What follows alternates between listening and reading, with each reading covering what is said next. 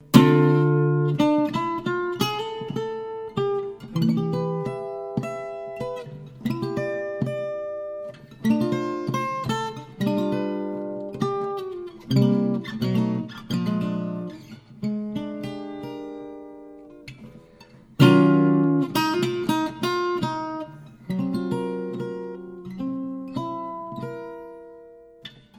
everybody who listens to futureprimitive.org.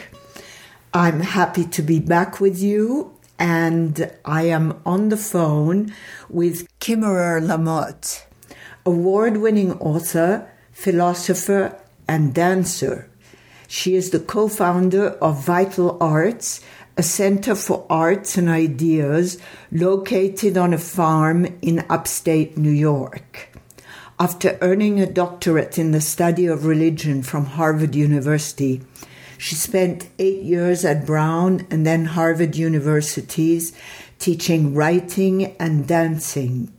During this time, she received fellowships from the Radcliffe Institute for Advanced Studies and the Center for the Study of World Religions.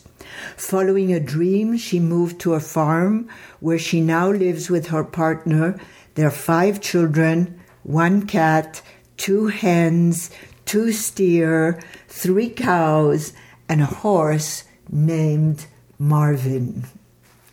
Welcome, Kimerer. So much, Joanna. And I'm holding in my hand your beautiful book, What a Body Knows, Finding Wisdom in Desire. So I'm going to ask you immediately about this wisdom in desire. There are people who say that desire is unreasonable and we have to conquer it. So tell us how we find wisdom in desire. Yes, that was the impetus that got me to write this book, was that sense that desire tends to get blamed for pushing us along the wrong path and causing us to do things that we shouldn't do or wouldn't otherwise want to do. And as I started thinking about it and drawing on my experience as a dancer, part of what I realized is that desire is basic to our human being. Desire is movement. It's a movement inside us, an impulse that arises in us to move towards something that we think is going to give us the satisfaction we seek. And if we think of desire in that most basic way as this movement, this life-enabling, life-sustaining movement, then it changes our understanding of the kinds of specific desires we feel. It also enables us to see how, in contemporary culture, our desires are trained, where our desires are educated. We learn what it is that's going to give us the satisfaction, or we learn what we think is going to get us the satisfaction we want.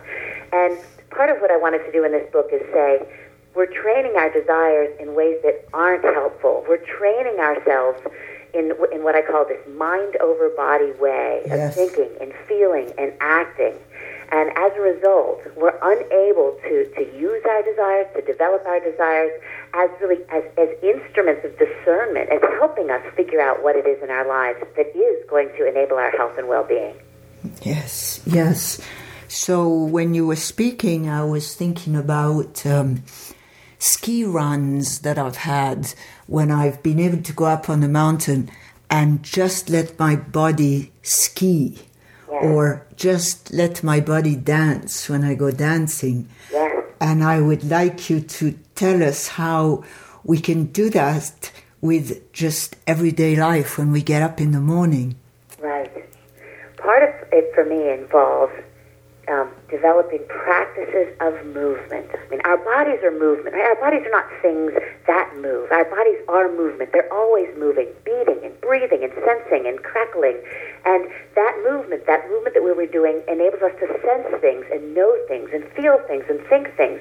And part of what I talk about in this book and in my work in general is that we need to engage in practices of movement that help us become aware of this, of our bodies as this movement. So we need to cultivate a sensory awareness so that we can open up a space in ourselves for feeling this movement, for honoring it, and then as you sort of in your opening question, involved, discerning what it is it's telling us. Because when we feel a desire for something, we can think that we have to find the wisdom in it. We have to rest with it for a moment. We have to open up space inside of ourselves to asking ourselves, what is it that this desire really wants? What is it that we really want here? And I think it's at that stage that we have to resist some of the messages we get in contemporary culture that tell us, for example, in our desire for food, that what we really want is more. Right? It's the quantity of food that's going to give us satisfaction. Or in terms of relationships, we think it's the quantity of sex that's going to give us a satisfaction. Or even in our spiritual lives, we think that it's the right answer or the right belief system or the right practice or the right truth that's going to give us the satisfaction we want. And so what I wanted to do is to sort of press back on these things and say, okay, well, when we think about those desires which are basic to our lives, our desires for food, our desires for physical intimacy, our desires for a sense of meaning and purpose in our lives, what is it that we really want? And what is it, once we think of ourselves as movement, that will help us find it? See, I think you say something really, well, many things, but you say something really beautiful in your book. In the beginning, you say the mind is an instrument of the body. And we are kind of brainwashed to think that the body is an instrument of the mind. Yes. So if the mind is an instrument of the body, isn't there a fear of losing control if one relies on the body to create the mind? Yes, exactly. There is that fear, and part of what I want to do is move away from a mind versus body way of thinking about ourselves. Okay. I mean, a lot of people are trying to do this, but because I don't believe that we can flip the situation and say, okay, our bodies should tell our minds what to do. But we need to realize that we are bodies. Our minds are part of our bodies. Our minds are dimensions or aspects of our bodily selves that are designed, right, that sort of work in order to help that bodily self make better decisions about how to move towards what's going to give us nourishment and pleasure and away from what is not.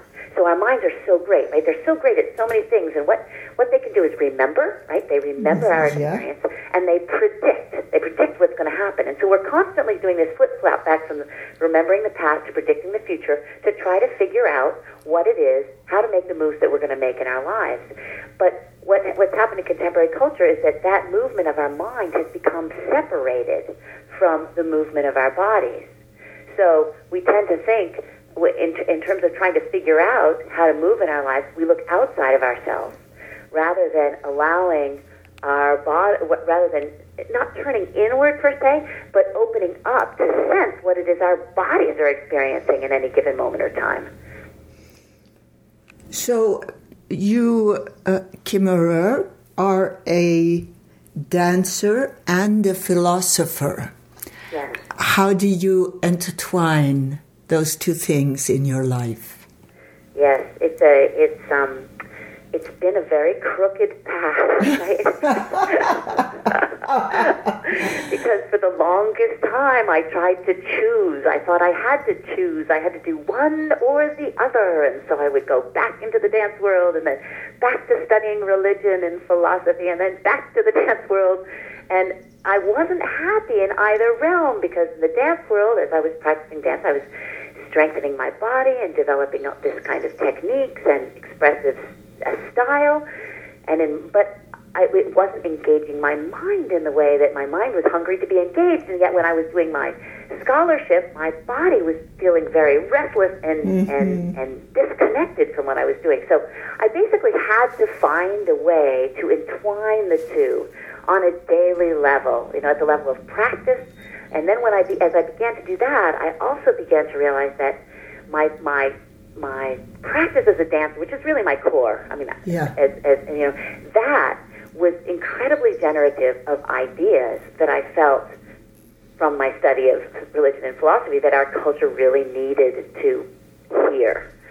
And so I've actually found that the more I study in philosophy and religion, the more it commits me to dance, and the more I dance and explore what dancing has, the kind of knowledge, the kind of unique knowledge you can get from dance, the more I feel like I have to offer as a philosopher.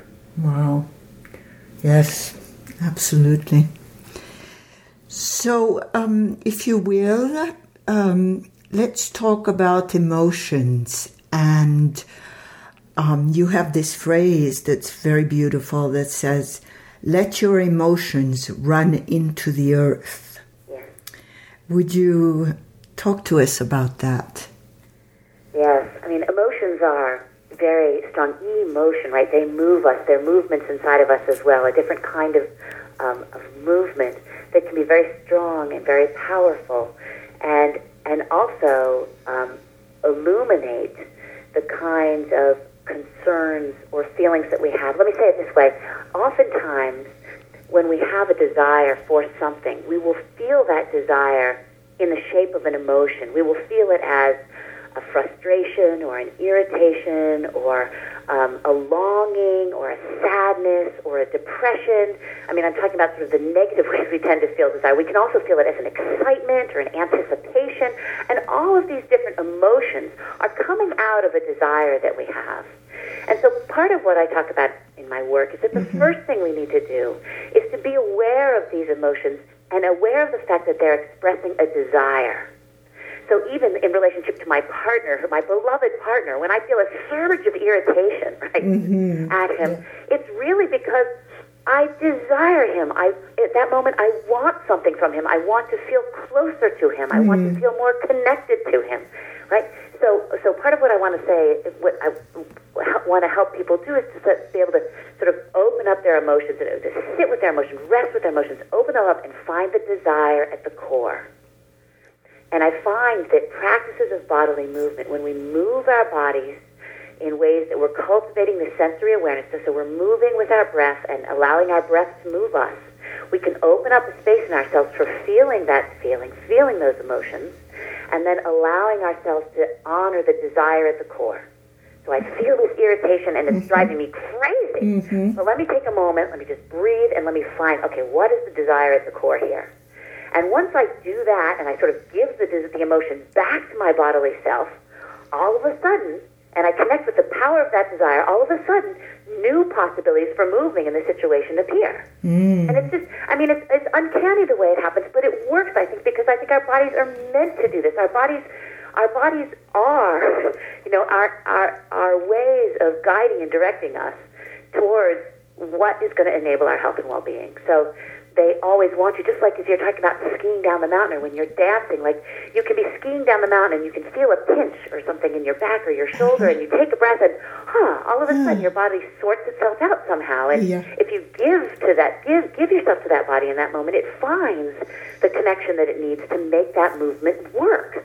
And I think that happens not just on a physical level, it happens on an emotional level, an intellectual level, a spiritual level, and it happens in relationship to our bodily selves, it happens in relationship to the other important people in our life with whom we have relationships, it happens in relationship to our relation to the natural world. So part of what I want to do is open up this resource for us. Yes. Which I would like to go back to what you said about some seconds ago, talking about when you feel a tinge in your body and then you breathe, it might relieve it, or it does relieve it. Here you talk about how to move in ways that will not recreate pain. That's right. So in the sense that sometimes we think that if we just don't move, even the emotional pain, you know. Right. So could you speak about that, the sanity that allows us to move in ways that don't recreate pain?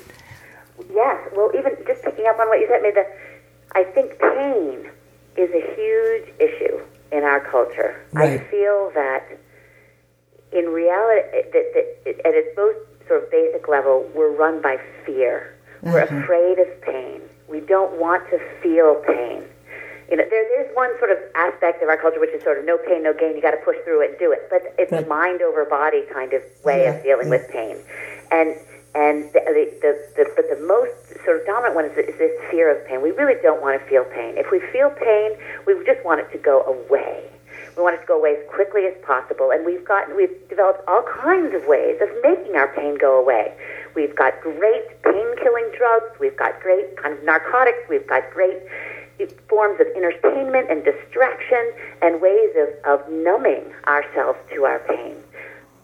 But so I've had to deal with that fear in my work. And what I want to help people see is that pain, once we think of our bodies as movement, that pain is a signal, as a way that our bodily cells have of communicating to us that the patterns of movement that we're engaged in are not as helpful as they could be. That, or to say it a different way, every pain is a potential for pleasure that is yet to unfold. Like I believe that in my life and in myself, and I practice that. When I feel pain, I wait and I stop and say, okay, what is the potential for pleasure here that is yet to unfold? And if I want to find that, I need to allow myself to feel the pain, to feel it, to not to sort of. I'm not actually involved in. I don't like pain. I'm not involved in seeking suffering. Yeah, of course. But in order to honor our sensory selves, to realize that there is in that pain an impulse that's going to help us stop it, and that we do need to, that we can help ourselves out of the pain by allowing ourselves a moment to listen to it. Mm-hmm. Mm-hmm. So part of the practice then becomes realizing that, for example, if we're trying to do something and we feel pain, that pain isn't an obstacle. It'll present itself as an obstacle, and it's not an obstacle, but it's actually a pathway, right? It's actually going to help us learn what other movements there are to make that will enable me to find the health and well-being I seek. Mm-hmm.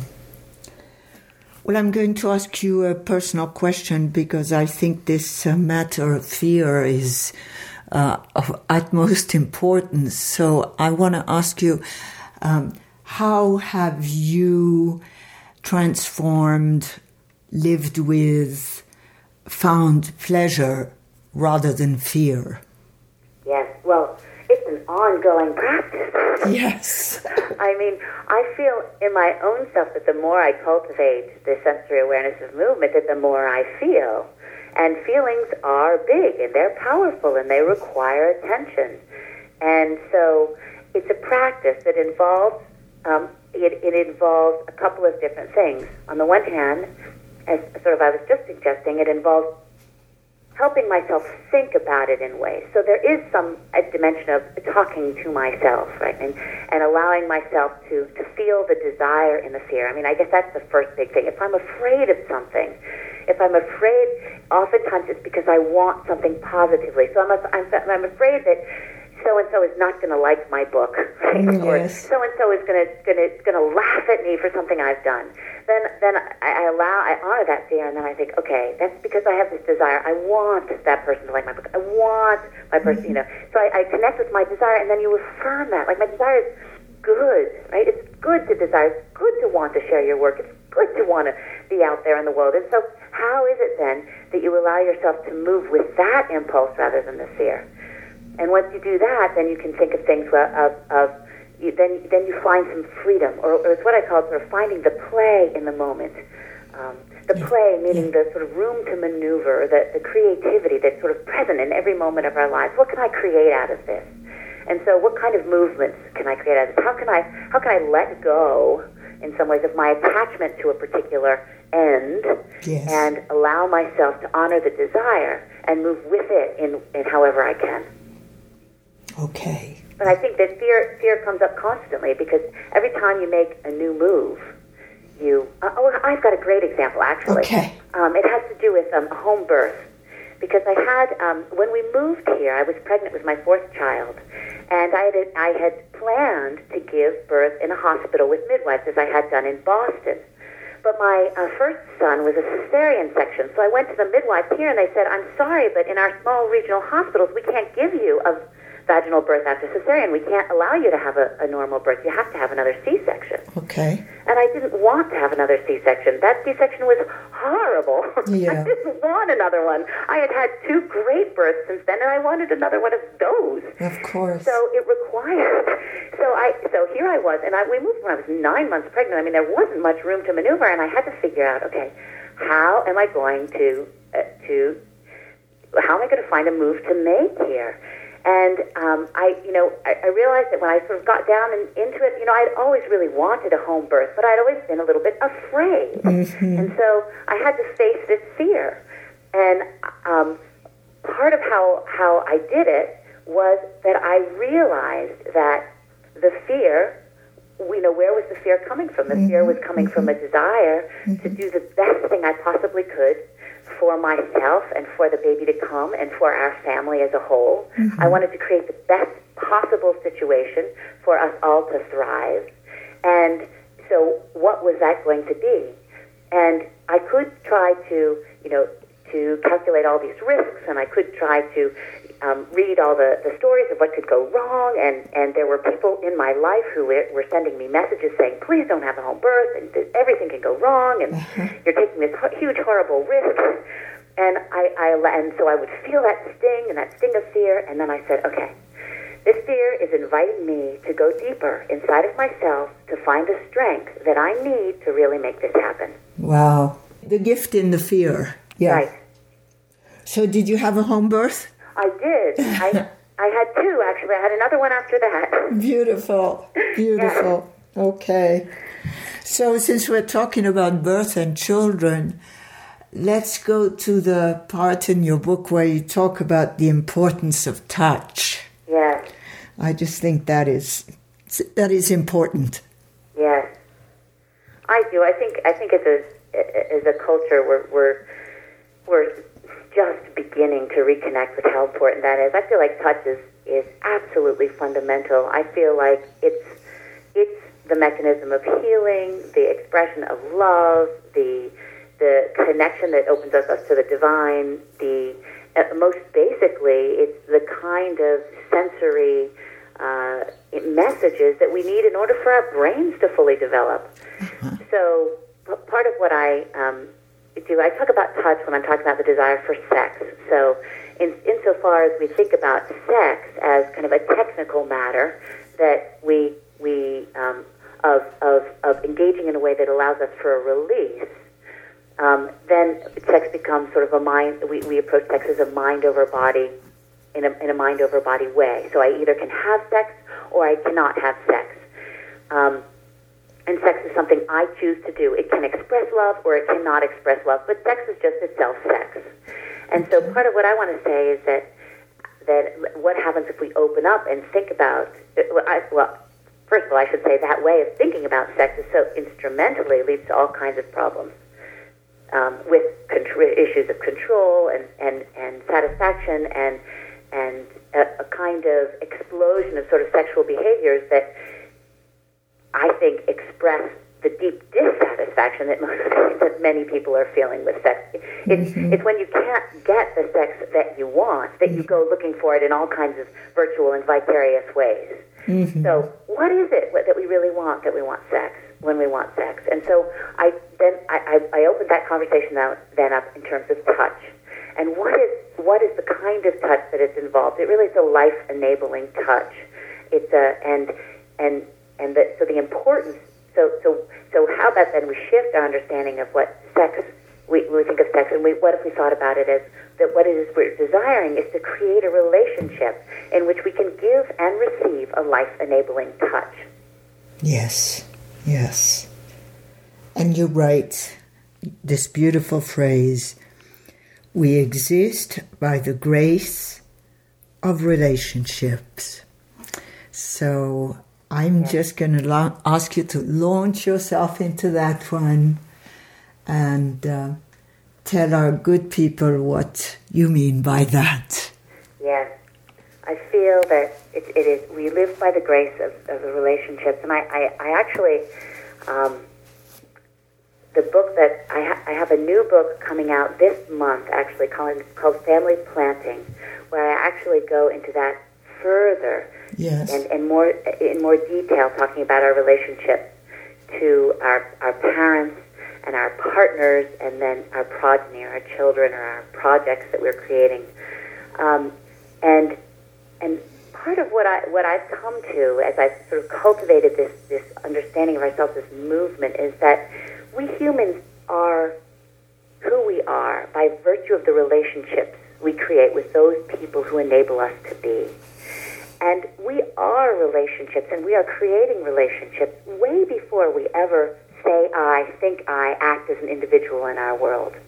And I think we thrive as humans based on our ability to create the kind of relationships we need to support us in our unfolding.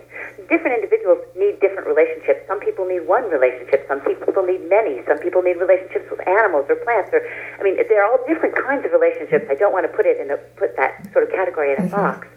But we exist. We are relational creatures through and through. We're not things that relate to other people or things or elements or aspects of the world, but we are who we are because of the relationships that we're in. And so, in terms of a partner relationship, I think part of what can be true in that relationship is that the kind of touch that partners exchange is a touch which goes to the heart of who they are, enabling them to be who they are. I think that's why we choose our partners. I think we choose partners to be with us, to accompany us on the path of life, because when we meet them, something comes alive in us that we weren't aware of before, that we didn't know before. We didn't have that experience of ourselves before, that experience of the enlivening and opening of ourselves. And so we want more of it. We want more of the partner, yes, but we want more of what the partner wakes up in us.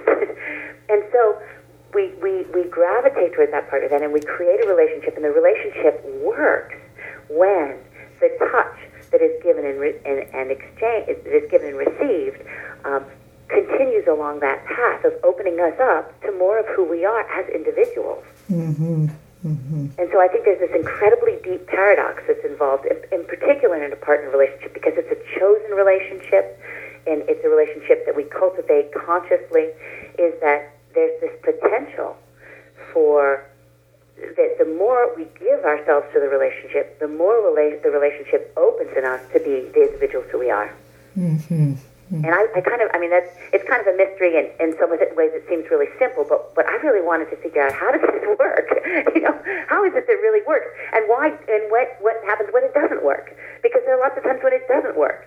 And oftentimes it doesn't work because of some of those issues we were talking about before. Fear, right? We open up, we experience something that we really want and that we really love, and all of a sudden we're afraid we're not going to get it. Yes. And as soon as we're afraid we're not going to get it, we close off little spaces of ourselves. And for the relationship, we begin to hold ourselves back. And when we do that, we close sensory spaces through which our passion flows. And so we begin to feel less and less in the context of the relationship, even though we're doing it for the relationship, just because we're afraid we might not get what we want, which is the relationship itself. You say, trust that the desire binding you to another is setting you free. Yeah. Yeah. So it's hard. It's hard. It's not easy. It's very hard, but let's go to Nietzsche. Sure. And that beautiful phrase, how to remain faithful to the earth. Yes. And I'd like you to both mix the body movement and the fact that you live on a farm with animals. Yes. It's good for you for making that connection, because it does mean both of those to me. Yeah. When I think of remaining faithful to the earth, I think of remaining faithful to the body of the earth and to our bodies of earth. I think we are part of the earth, and we have a responsibility that goes with that membership. And so remaining faithful to it, for me, means practicing this kind of sensory awareness that I've been describing, where we actually open to honor the wisdom in our desires, the wisdom in our bodily selves, and that we also realize that those impulses that are arising in us are expressions of relationship. So that there's, I was talking about desire as if it's just something that arises within an individual, as that individual's feeling or emotion. But once we start thinking of our body as these porous and relational patterns of movement, then we realize that everything that we're experiencing and feeling and thinking and intuiting is an expression of the relationships that we are creating at that very moment with the earth, with the context in which we live, with our own bodily selves. So remaining faithful to the earth then means, wanting and it means orienting and aligning ourselves so that we are participating in the creation or the becoming of a planet, a world, an earth that is capable of sustaining life, sustaining our life. Right. I think it's one of the ironies of human existence that insofar as we think of ourselves as living on the planet or living in the earth, as David Abram talks about in his work, we live in the earth, that we are killing our host. Right? We're engaged in practices now that are causing us to pollute and to destroy the very complex, intricate network of relationships that have given rise to our very life. And so, I mean, that's in some ways that's the definition of insanity, right? Yes. Your cat would never do that, right? And so how is it that we then first become aware that that's what we're doing, and then take responsibility for the... I mean, I think that the way that I think about it is that, as humans, our responsibility on this planet is to make sure that the conditions that enabled our life continue. And so it's sort of an essentially selfish kind of way of thinking because we want the planet to enable us. Yes. And yet it's a wholeheartedly unselfish way of thinking because what enables us, given that we're these relational movement creatures, is the network, the whole ecosystem of which we're a part. Well, you must have, and forgive me for speaking like that, but you must have great faith in the fact that our relationship with the earth is going to, or us being the earth is going to come into more harmony because you have 5 recent children.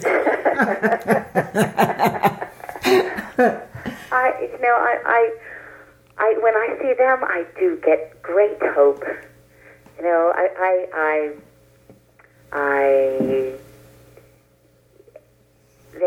They when I watch them grow, and you did ask about being on the farm here, and part of the dream that impelled Jeff, my partner, and I to move here was that we wanted to be able to be in a place where we were more exposed, more vulnerable to the rhythms of the natural world, where we could do our work in closer proximity to the cycles of the day and the months and the seasons and the year. And our children wanted this for us, but for different reasons. They wanted animals. They wanted just places to create and build the things that they wanted to create and build. And since we've moved here, they are the ones who've become the farmers. They are the ones who have really pushed Jeff and me to reconsider our own relationship to the natural world as being something much more than just, oh, that's a beautiful landscape, but what kind of relationship can I create with this landscape that will enable it to thrive and me as well? So my son Jordan, for example, he's 15, and soon after we moved here, he decided, and that was when he was 10, he decided he needed to have a cow. He needed to. This was his idea. It didn't come from us. He was crying on the floor, fetal position, Mom, I need a cow, otherwise my life will not be the same. It took him about 4 months to convince us, really. I mean, my first thing, I bought him some books about how to raise a cow and what was required, thinking, okay, when he realizes what's involved here, he's not going to want to do it. But that even made him more excited about it. So we connected with a local 4-H group, and we found a couple of cows in the neighborhood that we could take and look at, and we ended up buying him a cow, and that was the beginning of our farming here. And he and his 2 sisters now milk 2 cows twice a day. They do the chores.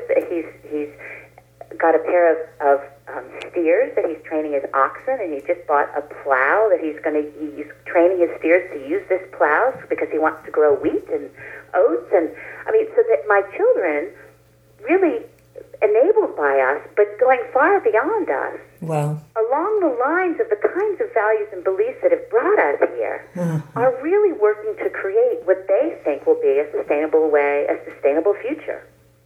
So that does give me hope. Yes, that's amazing. I mean, the idea that if you offer real to real, it will want the real. Yeah, I mean. Right. So let's go a moment to religion or not religion, and in your book, and this phrase that is important to me, which is what it is that our beliefs and practices are enabling us to become, since we are in becoming, in movement, or in the movement of becoming. Yes.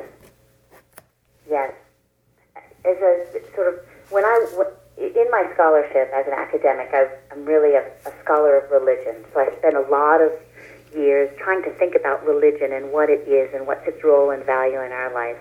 And part of where I've come to, specifically in studying sort of the Western traditions, is that if we want to think about a religion, we can think about it in terms of patterns of movement. That they're patterns of both their beliefs, which are patterns of thinking, that are often expressed as stories, and then sometimes as different doctrines or ideas. Mm-hmm. And if we engage in those patterns of thinking, we move our minds in certain kind of ways. And there also in religion are patterns of moving our bodily selves. There are patterns of rituals and their practices. And so all of these movements enable something to happen. They enable a transformation. And insofar as we engage in the particular patterns and learn the particular patterns that a given religion is offering us, we experience that transformation or not, right? We experience something happens to us. If we start thinking about God as love, then maybe we feel something that we've never felt. And that feeling that we feel, when we start to make the movements of that belief and the movements of those rituals and practices, lead us to believe that that belief is true. Lead us to believe it opens up something inside of ourselves because it is true for us, because it's enabling us to become in this way that we want to become, that seems to be expressing something that needs to unfold inside of ourselves. And I think the danger we have with religion in our sort of mind over body way of thinking is that religion is about the truth. It's about finding the right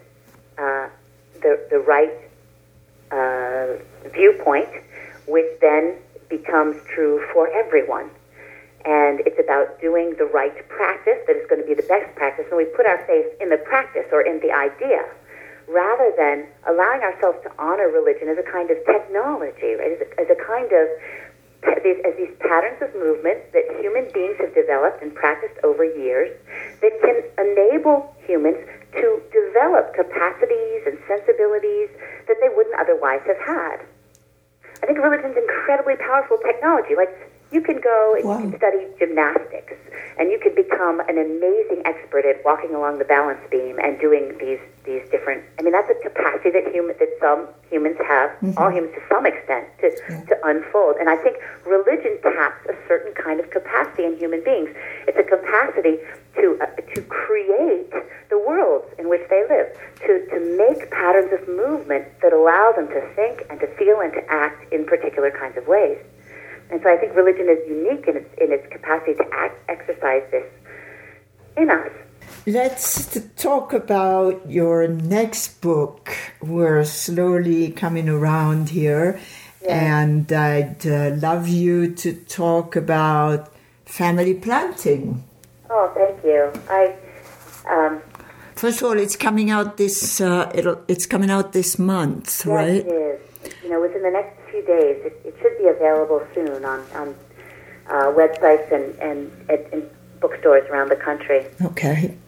June 24th, this Friday, is actually the official release date. Great. After we moved here, a dream is a wonderful thing, and once you begin to act on a dream, it starts to grow and change in ways that you didn't expect. And once we moved here to the farm, our reasons for being here and our visions for what we were doing began to change. And one of the things that we realized was that if we were going to make it work here on the farm, that we really were going to need to recreate our relationships. Like that I needed to recreate my relationships with my parents in particular, and that Jeff and I needed to recreate our relationship, and that we needed to recreate the relationship with the children. And so what family planting is about, basically it tells stories from our first 3 years on the farm that focus on the relationships in our family and what we've learned about how to make new moves in these relationships that allow us to live in love. So it's our discovery, our exploration about what love in a family can be. Mm-hmm. Mm-hmm.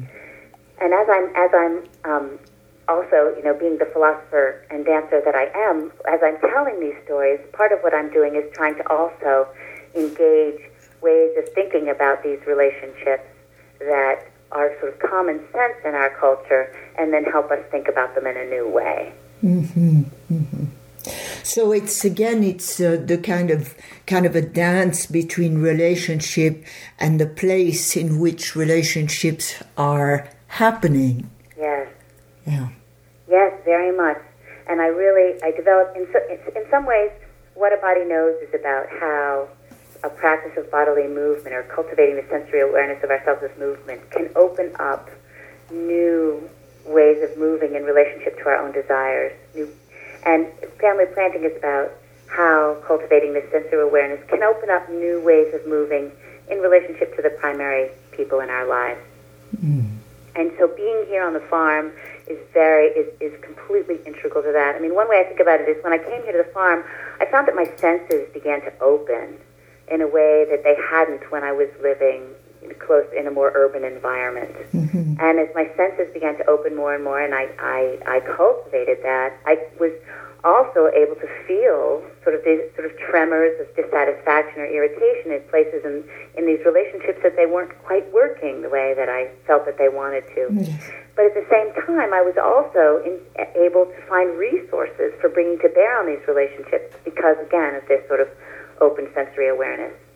So it's our experience becomes then an example or a possibility for the kinds of ways that people, wherever they live and in whatever kinds of relationships they find themselves, can also find resources for moving in those relationships in the ways that will enable them to learn and unfold their own capacity to love. Beautiful. I want to give you a sentence by Kimerer, and it says, "Hug until you feel like singing." So is that good advice for family planting?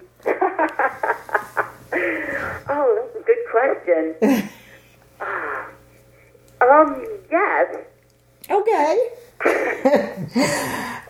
I would like to ask you now, what would you like to say in closing to our friends at Future Primitive?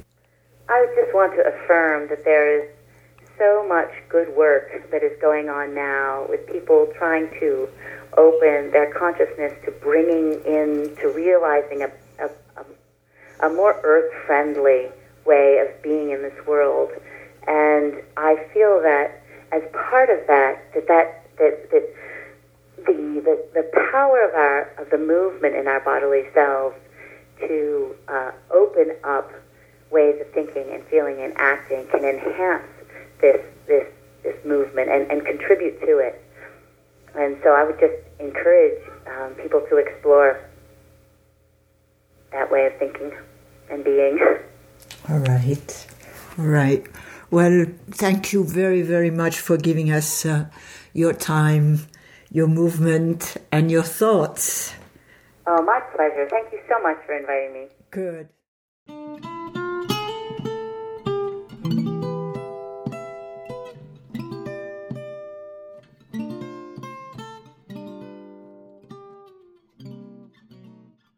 Future Primitive is made possible by the Kimerer Institute. If you enjoy these podcasts, please consider supporting our work by making a tax-deductible contribution online at futureprimitive.org.